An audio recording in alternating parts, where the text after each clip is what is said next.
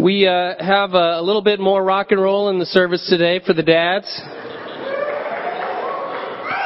Some rock and roll and a funny video and a candy bar. So we're trying to keep you guys engaged today. You got to save the candy bar. We're not allowed to eat that in here. So if you already started, just hold off, guys. But we're going to be looking at Psalm 26 there, 126. So go ahead and be turning there while I grab my notes, and we're going to jump into the lesson here. Psalm 126. I want to welcome you if you're visiting with us. And we are in the middle of a series right now called Elevate. And it's based on the Psalms of Ascent. Psalm 126 being one of those. And what Psalms of Ascent mean, it's a title that's in the original Hebrew there in the book of Psalms. And it uses the Hebrew word for stairs. And so we've translated that as ascent, as you're going up. But it's the Hebrew word for stairs. And these are songs that God's people would sing as they were going up the mountain to worship in Jerusalem. So we've been talking about a little bit about worship in this series and what worship means and why we worship God. God really enjoys affection from us. Dads, don't you love it when your kids are affectionate towards you? I remember just a few weeks ago I was going out of town for a few days, and my son Marshall, he'll be 10 in a month, it's maybe 9 in the morning or something, or 7 in the morning I think, because it was before school, so I'm about to head off to the airport. He comes out in the front yard in his jammies, he's like, I just wanted one more hug, and he had to give me one more hug there in his jammies in the front yard. He didn't care who saw him in his jammies, just give his dad a big hug and a kiss. And I know teens, that's not going to last, right? Are you with me? You're not going to be kissing your dad in your jammies in the front yard. But, while he's still, I'm like, oh, I love this. I love the affection. And I think that's how God feels about us. I think He loves for us to be affectionate towards Him. He loves for us to say, God, I love you. I'm so thankful for you. He loves for us to worship Him. And one of the cool words in the Greek language is this word proskuneo, and that's the word that we translate in our New Testament as worship. But the word means to kiss as a dog kissing his master's hand. And you picture that, how a dog feels about his master. I mean, we got a dog for Christmas, and I'm telling you, he worships me. I mean, if I had any issues with self-esteem, they're fixed now, because this dog, I could do no wrong. He worships the ground I walk on. He's like this far behind me. He steps on the back of my flip-flops sometimes. He just has to stay with me, And he tries to anticipate which way I'm going, and he runs ahead, and then he waits for me, and then, he's going somewhere else, so he runs that way. He worships the ground I walk on. And when I get home after a little while, I got to show you a video of this idea of proskuneo. This is him when I got home after being gone for a few hours. I don't know if my clicker's working there. Can you go ahead to the next slide? This is the name of the title of the lesson today, Restore, Psalm 126. Go ahead to the next slide there. Okay, so this is, he's on our porch, that's kind of where he hangs out when we're gone. And you can see him, he's just so excited. It's like, Master's home! Master's home! That's he's excited we're both home.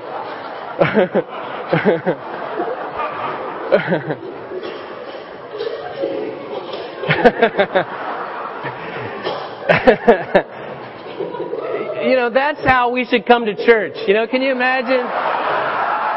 We just all came to church. That's good, Sherman. Can you imagine if we just all came to church that way? I just can't wait to worship God. Woo! That's what the Greek word means, proskuneo. I just got to kiss my master's hand. And so as we're talking about worshiping God, as we're talking about calling on God today, as I said, the title of the lesson today is Restore. So we talk about God restoring us. Think about that image of the little puppy dog that's so excited to see his master. Psalm 126. Let's go ahead and read that. The first point is big picture restoration. Big picture restoration. We'll start in Psalm 126. I'm going to pray as we open the Bible, so bow with me. God, thank you to be able to look into your Word. I pray that you'd speak to each one of us right now and help us to get the message from the text that you want us to get. Father, I pray that you would help us to have our eyes of our heart open to how awesome you are, God, and how great it is to worship you, and what a good God you are to us. And a happy Father's Day to you, God. Thank you for the loving Father that you are. As we sang about an almighty power with a tender touch, God, even though you created all the heavens and the earth, you care about each one of us, and you know the number of hairs on our head. Thank you that you're so gracious and compassionate to us. We love you and we praise you, and it's in Jesus' name we pray. Amen. Amen. Psalm 126, we just sang a song based on this, Men Who Dream. It says in verse 1, when the Lord brought back the captives to Zion, we were like men who dreamed. Our mouths were filled with laughter, our tongues with songs of joy. Then it was said among the nations, the Lord has done great things for them.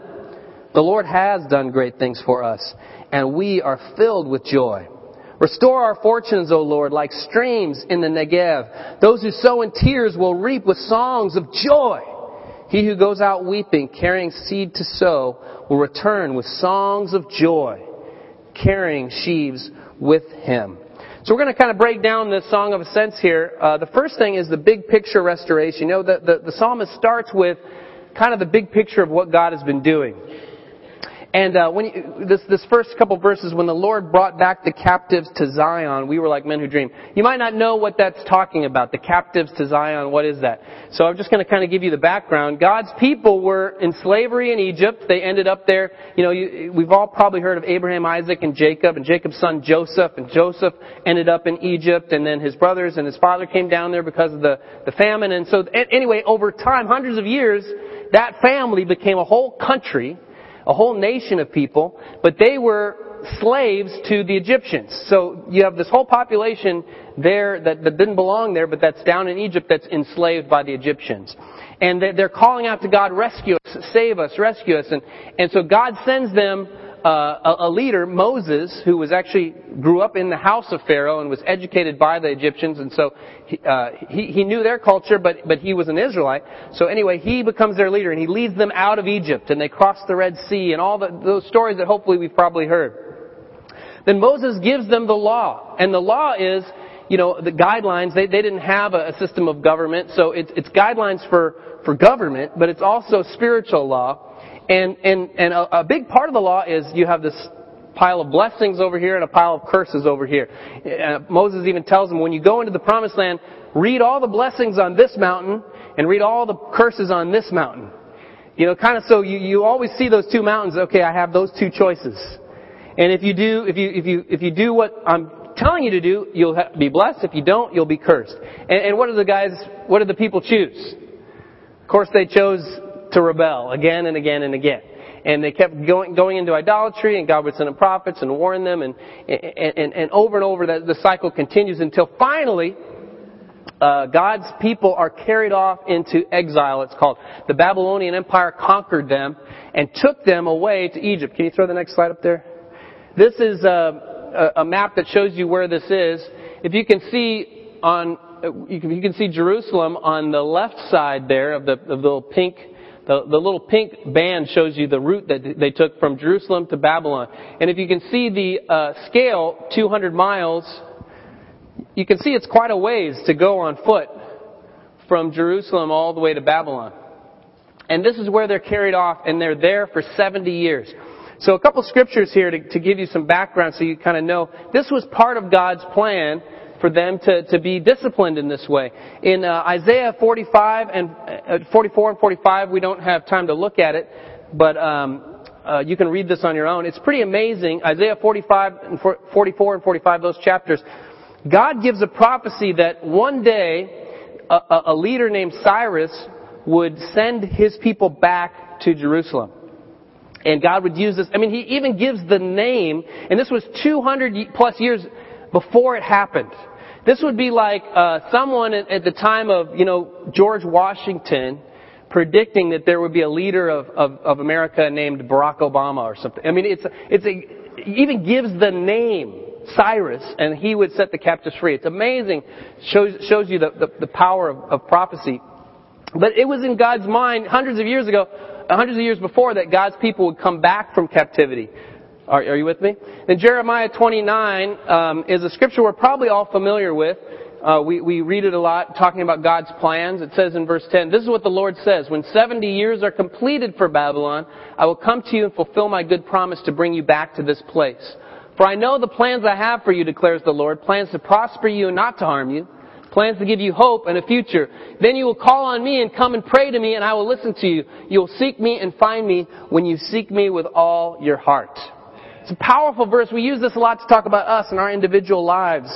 And I think that's good and right because does show you God's heart for His people. But we can't forget, what was the original context? This is God talking to His people as they're about to go into exile.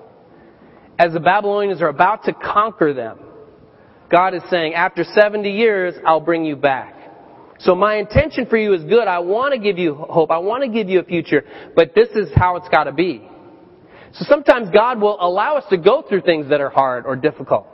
He wants to prosper us, yes, but short term, sometimes that means discipline. Just like our kids. We want what's best for our kids. Dads, don't you want what's good for your kids? But sometimes that means you got to let them suffer a little bit. You got to let them pay the consequences for what they did. If you tried to shield them from anything that ever hurt, you would not be loving your kids. And so God will sometimes even allow us to go through difficult things. This is on their way into exile, but His heart is, I'm going to bring you back. Then the next slide, in Daniel, after this time, some time goes by now, Daniel is one of the guys, as a young kid, he was carried off to Babylon.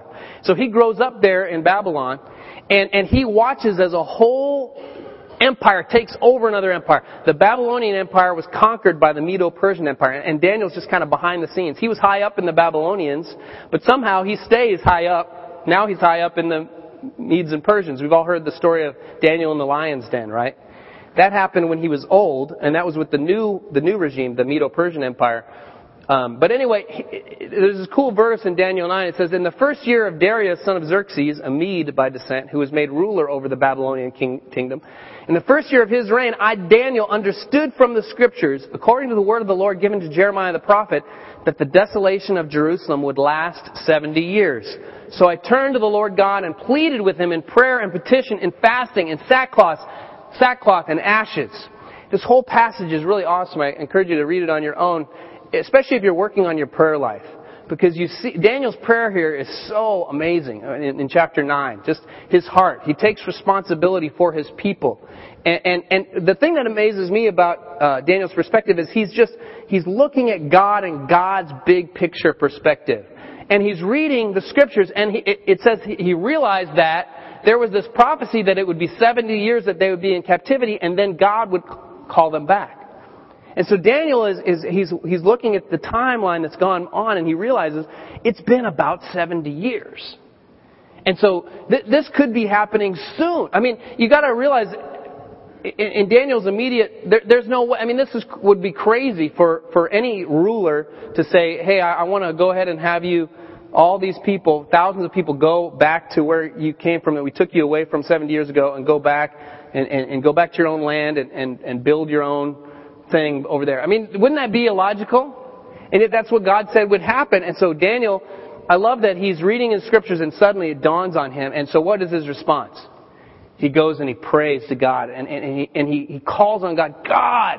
And if you read the Scriptures, he talks about how awesome God is and all that God has done, all that God's doing, all that God's about to do. And he calls on him to God to fulfill His promise and let the captives come home.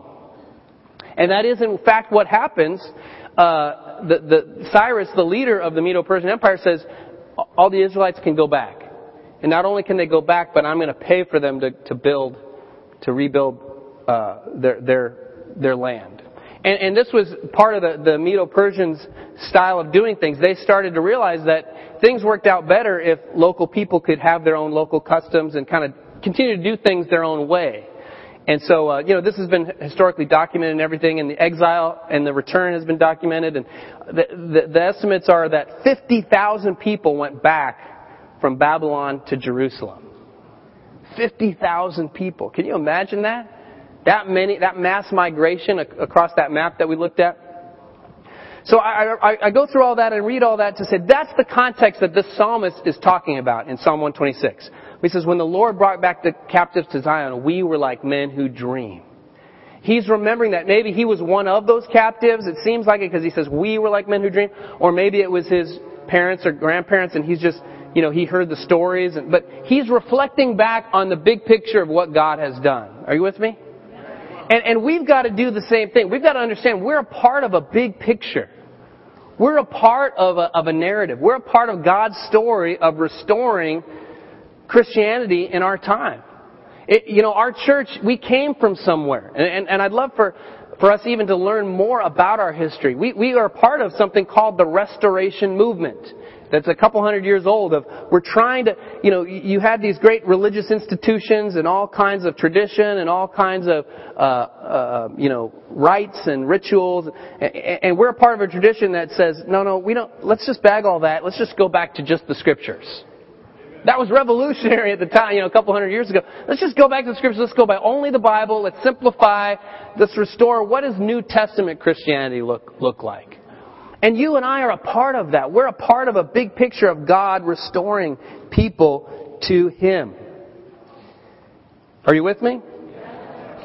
I think it's important to look at what God has done. And I think it's important to look at what God has done for you personally. I mean, you can look back at your life and go, when the Lord brought back the captives to Zion, we were like men who dream. You all have something like that, where you saw God move in a way that only God could have done it. Only God could have made this happen. And I think what real evangelism is telling people about that. That's the gospel. Telling people, here's what God did for me. It says in the next verse, it'll be said among the nations, the Lord has done great things for them. The Lord has done great things for us. How did the nations know? They're watching what God is doing. And that's who we've got to be, telling the world, look what God has done in our lives. I remember myself being trapped in sin, religious but not a disciple of Jesus, not fully committed, and just being unhappy spiritually and recognizing my own lostness. And I remember getting together with some guys and talking about my spiritual condition and getting the Bible open and having a frank conversation about where I stood. And they really challenged me on my sin. My biggest sin, I would say, was ingratitude. I was ungrateful for God. I was ungrateful for my family. I was prideful. I was arrogant. I was selfish. And I remember seeing my sin just right in my face, just seeing my sin and who I was without God. And I remember going out to the woods. It was a Friday afternoon. I remember going out and praying to God and calling on Him and asking for His forgiveness and saying, God, I don't want to be this way anymore. I want to live for You. And I fasted the next day on Saturday. I got together with the guys again on Sunday, and we talked about it. We counted the cost. There had been a total transformation of my heart, and I got baptized that Sunday night. It was 23 years ago, a couple weeks ago, May 29th, 1988. And I remember that moment. I remember God brought back the captives from Zion for me. And I tell you that story just because I know you have your stories. You have your moments where you saw God move and you remember back. I'll never forget that night going to bed after I got baptized and I just felt so clean. And my bed was under this big window and it was a bright moon that night and I'm just sitting there under the stars and the moon just praying to God going, my soul is right with You, God. I remember the next morning praying on my parents' deck outside. It was... for some reason we had that Monday off of school. It must have been a holiday or something. And I just remember sitting there in a chair and basking in the sun and closing my eyes and just feeling the sun beating on me and going, I'm forgiven. I feel so great. And that's what the psalmist is doing. He's remembering. He says, our tongues were filled with laughter. We had songs of joy. We were so fired up. And I hope you can remember back to a time like that. We need to reclaim those. You know what I mean? We need to remember those things because that'll take us on track of where we're going. Open your eyes to God's plan. How has He moved? What is His big picture in your life? Second point, personal restoration. Verse 3. Psalm 126 verse 3. It says, the Lord has done great things for us and we are filled with joy. Restore our fortunes, O Lord, like streams in the Negev. The psalmist remembers back And then he makes it personal, like, God, I need you now. Restore our fortunes now. Just like you were with us back then, for me, just like you were with me, God, in 1988 when I got baptized, I need you right now to help me overcome this, to help me overcome that, to help me through this trial, to help me with what I'm facing right now. To call on God and say, God, I am desperate for you now. What is the streams in the Negev thing? The Negev is an area that the surrounding Jerusalem that is it's the dry southern section of the land, this desert area. I'll show a photo of it. You can see it's just dry. I mean, that looks kind of like Palm Springs, doesn't it? It's just dry desert. So the idea of streams in the Negev is this thing of it's not natural. It doesn't happen all the time. It's not the natural state of things. If you were in Palm Springs and suddenly you came and you saw this huge river and a lagoon, you'd be like, what? Right? And that's what streams in the Negev are like. And so the psalmist is saying, God, do something in my life that's amazing, like streams in the Negev. Something that only you could do. Something that seems so unrealistic. But don't you want to see God move in your life like that? I think that's what God does. That's who God is. He takes a situation that looks totally hopeless, that looks totally impossible, and He restores. He restores it. He fixes it. That's what He does. He's a God who rescues. He's a God who reinvents. He's a God who renews. He's a God who rebuilds. He's a God who restores. That's the God that we worship. I want to show you a video that I saw on the news 2 days ago, how it relates to this is it's a guy that was in Vietnam, and he's being restored to a relationship with a guy who was on the opposite side. And if you can imagine being in Vietnam, this guy was a colonel, and he was injured. He got the Medal of Honor. He lost many soldiers. He rescued some. He had so many. He's had surgeries for 40 years straight. He just had his last surgery. And it was him, in this certain spot of Vietnam, this certain field or whatever. He went back there and he met the commander of the Viet Cong, the opposing battle that was fighting against him 40 years ago. And they met each other. And, if you can imagine being in that fight, he would have no inkling of what could happen 40 years later. But I want to show this because I think emotionally it kind of ties into what we're talking about. So go ahead and roll that. Isn't that cool? I wanted to show that because I feel like that kind of captures this idea of streams in the Negev. That these are men who were trying to kill each other. This other guy gave the order to attack, this colonel's battalion, and half of them lost their lives. And yet they're totally, I love these old guys holding hands and walking around, and hugging each other. And so cool. I think that's what God does if we let Him in our lives. He takes things that you think could never be healed, and He heals them. He takes relationships you think could never be made right, and He makes them right. There are so many stories in our fellowship. People who, you hear the story and you're like, wow. They're united. They're best friends. They're close relationships. I love the story of Susan Johnson and Rachel Johnson, and we can't tell the whole story, and Jay Johnson, and their whole, we're going to have them all up here sometime and just tell the whole story. But it's just amazing. That's streams in the Negev. How Rachel became a Christian and how God's using them in their family and all the whole Johnsons. Even the Calvin and Elaine Johnsons, all the Johnsons. It's such an amazing story. That streams in the Negev. That's what God does. That's who God is. And I think how this relates to us in our personal restoration is you've got to go to that source every day. You've got to have personal restoration on a daily basis. I think that's why the Lord's Prayer says, give us this day our daily bread. Because we need God every day. You look at Jesus in His prayer life. He's constantly praying. He's constantly going to get away with God. He spends all day healing people and teaching, and it's late in the afternoon. He says, I've got to go be with God. So He dismisses the crowd. He sends the guys off, and He goes to be with God on the mountain because He's been waiting all day to get that time of restoration. If He, the Son of God, needed it, don't we need that? Don't we need that walk with God? Don't we need that personal restoration. I know for me, we're talking about elevate and higher ground. And my favorite place to pray, and I talk about it a lot, but it's this mountain right by my house. And you can look out over all of South Bay. And because I go there and that's my place with God, sometimes I just get out of my car and I just start to walk into that spot and I already feel totally better.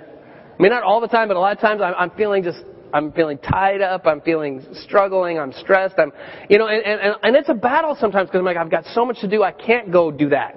I've got so much to do, but there's something in my soul that says, I've got to go to God. And so many times I just get out of my car and I start to walk to that spot and I already feel better. Just walking up on the mountain, it's like, a breath of fresh air because I just feel that connection to God. I feel that restoration. I feel those streams in the Negev. Next slide. There's a psalm Psalm 23:3, a lot of us know it. It says, He restores my soul. And that's a picture right there of streams in the Negev. Occasionally this place only gets 3 or 4 inches of rain a year, but occasionally there's a flood and you have streams like that. That should be us and our walk with God every day. Can you say this? He restores my soul.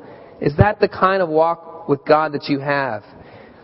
He wants to restore marriages. He wants to restore relationships. He wants to heal grieving. He wants to see addictions overcome. He wants to turn sadness into joy.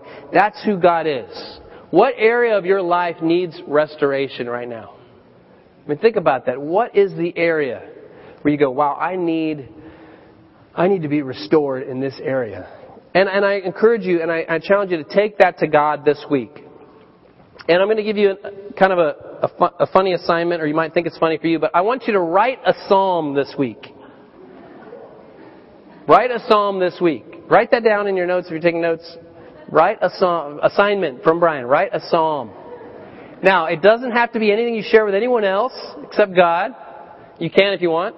It doesn't have to be to music. You can. You can pick your favorite song and write new lyrics to it, But a psalm, it just you putting a poem or putting something into words. All you have to do is write something to God this week. But make it a psalm. Make it cool. Use some metaphors. There's a lot of metaphors in psalms, Use some cool metaphors. But write a psalm this week because He wants that affection from you. Last point, number 3, future restoration. Let's look at verse 5. It says, those who sow in tears will reap with songs of joy. He who goes out weeping, carrying seed to sow, will return with songs of joy, carrying sheaves with him. There's this metaphorical image of a guy who's going out to sow seed and he's weeping. I don't know exactly why he's weeping, but it's the streams in the Negev kind of idea of everything looks so bleak, it looks so bad, it looks so impossible, it looks so hopeless, and I'm just going to try to sow the seed, and I'm just crying because I'm so devastated. But it says you'll return with songs of joy, carrying sheaves with him. What that means is you sowed the seed, God did all the work and turned it into wheat, and now you're harvesting the wheat. You're bringing in a great, bountiful, fruitful harvest. That's who God is. He wants to make you fruitful. Jesus says, all you got to do is remain in me, and you will bear much fruit. God's the one that produces the fruit. We've just got to stay connected. But I think what Satan tries to do is get us just to unconnect, to unplug, to rely on ourselves, to not go to God, to just go through the motions, to just kind of play Christian, but not be connected to the energy source. Not daily walking with God. He tries to do that with me, and I've been doing this a long time. And I still, every day, I got to read my Bible.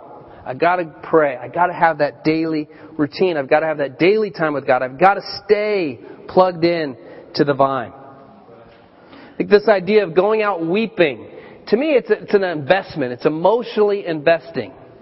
You're putting out your heart. Sowing seeds, you're investing something. There's a scripture in Galatians where Paul writes, you reap what you sow. If you sow to please your sinful nature, you're going to have problems. If you sow to please the Spirit, you're going to be spiritual. A lot of times we want the return, we want the fruit, but we don't want to sow the seed. And I'm that way. I want everything to go great in my life. I want to just be spiritual without having to work at it. I don't want to have prayer times and quiet times every day. I just want to naturally be righteous. I want to just have lots of people become Christians and I don't really have to do much. Is that just me? I just want lots of people to come to church with me. I don't even have to invite them. I just kind of live my life and they just come. People just want to get baptized. I don't even study with them. I mean, I just kind of, you know what I mean? We want that. We want results with no investment. But we gotta reap. If we're gonna reap, we gotta sow. We gotta do the hard work. We gotta daily sow seeds. There's a lot that needs to be done in our church. There are a lot of needs here. There's a lot of areas where we need to sow seeds. There's a whole nother generation that we gotta get the truth to. I appreciate so many of you guys who serve in Kids Kingdom, and really appreciate Darren and Karen and their leadership and their volunteer investment many, many hours a week for our kids. Amen. Appreciate all of you who teach. That is sowing seeds. We might not see the fruit like right away, but I remember being taught in Kids Kingdom. I remember my preteen leaders. I met this guy at this ILC conference last year in Florida who had been a preteen leader for me. And I hadn't seen him in that long. Since I was in high school. And I just started weeping, because I was just so grateful for him and God had really blessed his life and it was just so cool. But I remember that, and that was a fruit produced much, much later. But that's sowing seed. We've got to sow seeds into our teen ministry. The teens, guys, this is a critical age, and there's so many, not only of our teens here in the church, but a lost world of teens out there. We were talking about this week. I think all of us need to be serving the teen ministry in terms of we all know teens, we all see teens. Let's all of us pitch in and get teens out to our services. Are you with me? Our singles ministry, our family ministry, I don't have time to talk about it all, but we've got a lot to be done, and we've got to all sow seeds and invest. Only God truly restores. He is the solution that the world is looking for. And where are you with this? Maybe you have never really felt this connection to God. Maybe you have never really had a right relationship with God. Today is the time to make a decision to get to know God. We want to help you get to know God. We will show you the Scriptures. We will show you how to pray. We'll take you to pray with us. But that is what you're looking for. Only He can restore your soul. Only He can fill you up. There's nothing else in this life that will fill you up. And He's inviting you to be restored. You're over in Babylon right now, and He wants to bring you back to the Promised Land. Maybe you are doing great with God right now. Maybe you feel, I'm so fired up about my relationship with God. I'm doing great spiritually. Amen. So help others around you to be restored to God. He wants to use you. Maybe it's been a while since you had that mountaintop experience with God. Maybe you're not feeling connected to Him. Take some radical steps today to have that connection with God. I'm going to share, in closing, a song with you guys that I wrote called Higher Ground. And it's a prayer to God, and it's kind of about this idea of streams in the Negev. It's being stuck, it's being frustrated, it's being in a situation where you just can't see a way out, and then you go to God and you ask Him to lift you up, and He rescues you and He helps you and He inspires you. So I'm gonna sing it. I'd like you guys to sing on the chorus. You'll catch on right away, and that'll wrap up our time here in Psalm 126. Amen. Let me hop up here.